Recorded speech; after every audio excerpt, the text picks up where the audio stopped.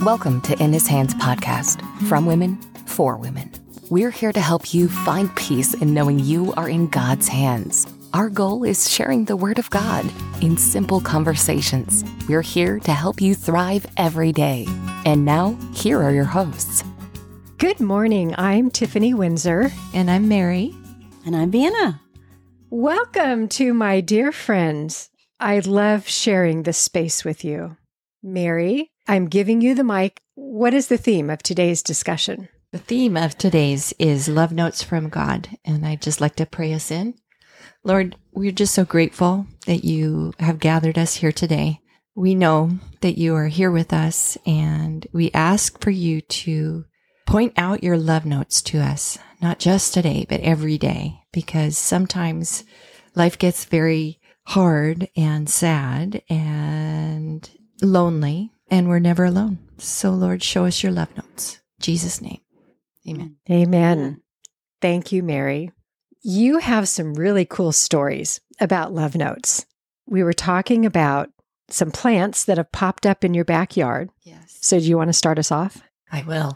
So years ago, we had some milkweed with so many monarchs. The cocoons just covered the stairs and the cushions hanging off of everything. We had to check where we sat so we didn't sit on a cocoon. And it was such a extravagant abundance. And if anyone has followed the life cycle of a butterfly, you know that it's starts out as a caterpillar and then you end up in a cocoon and you basically get turned to mush. And sometimes the trials of this life feel like that.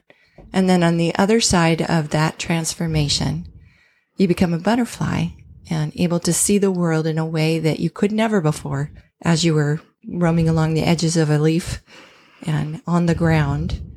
So the transformation was necessary. And what's so interesting is I have some monarch caterpillars in my backyard from a volunteer milkweed, from that original milkweed, which was just torn and ripped out by someone who didn't know the value. And, you know, sometimes those kind of people leave destruction in their path. But the love note from God in that was He's restoring, He's renewing, and He's redeeming.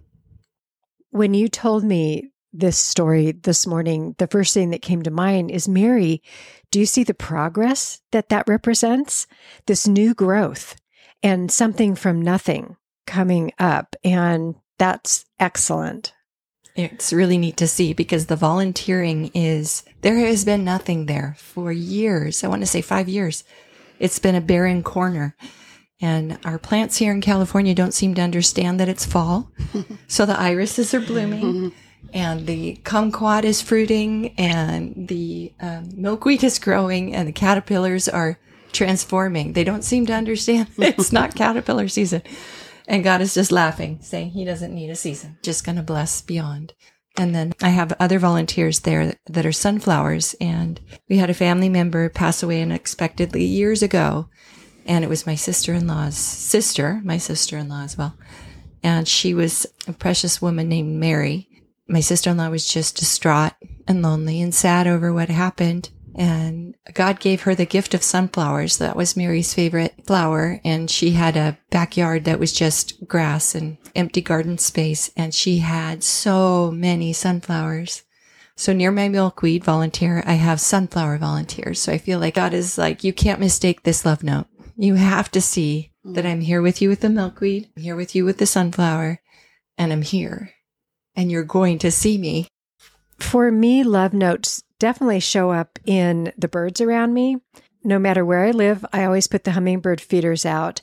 And they tell me, as you know, they have a very soft sound to them. You can hear them speaking. And they will dart around. And as they get to know you better, you can be standing right there and they will just dash around. Those mean a lot to me because my mom is the one who gave me the love of hummingbirds. And she always attracted dozens of them wherever she hung her hummingbird feeders. So definitely those little love notes remind me of my mom. And we just saw a hummingbird before we started. And you told me what hummingbird represents. Hummingbirds represent joy. So their joyful play as they fly around is a reminder for us to be joyful. And hummingbirds are very, very tough. I used to live in an area, a canyon actually, that experienced fires, and probably about every 3 to 5 years we would have a major fire, and there was a little hummingbird that would come to the back door and get fed all the time. When the fires came, the smoke was super heavy, the sparks were flying through the air. I thought, oh gosh, probably lost that little guy. But no, so tough. He came back and he's like looking in the window, get my feeder back up there. So gentle, sweet, and very, very resilient, as well as joyful. All of these beautiful qualities of God that God gives us in our life that we need to remember. One of the things, Vanna, that you were talking about earlier is how we can so easily miss them if our mind is in such a clutter that we don't take a moment to breathe and look at those signs. It's so easy to miss them. The butterfly flying by, the sunflower that's sprouting up in your garden, Mary.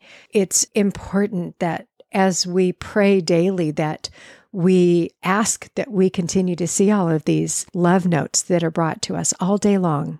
I agree with that. And I think it's really true that you have to be aware, not just walking around with your head focused on whatever problems and situations, your job, circumstances of life, but to really be present is something you have to be mindful of. Looking for those flowers, looking for those birds, looking at the clouds. I was at a birthday last night. A dear friend had her birthday party, and the sky was beautiful color of blue, and there was one cloud, and it was in the shape of a heart. And I was pointing it out to people, and it was just funny to me because it's like, I'm always looking at the sky, but I took a picture of it because it's the shape of a heart. It is so cool, just by itself, nothing else around it, and just really beautiful moment, and got to share it with the birthday girl. Mary, I just was reminded of another love note. Pat. After church this morning, we went up to the front to receive prayer from the prayer team. And I saw a gentleman walk up and I'm like, no, he's not the one. And then Pat, she's this little white-haired grandmom. And I knew she was the right one. And I knew we had been needing the prayer to cover this new endeavor. Pat just had some really amazing love notes to share.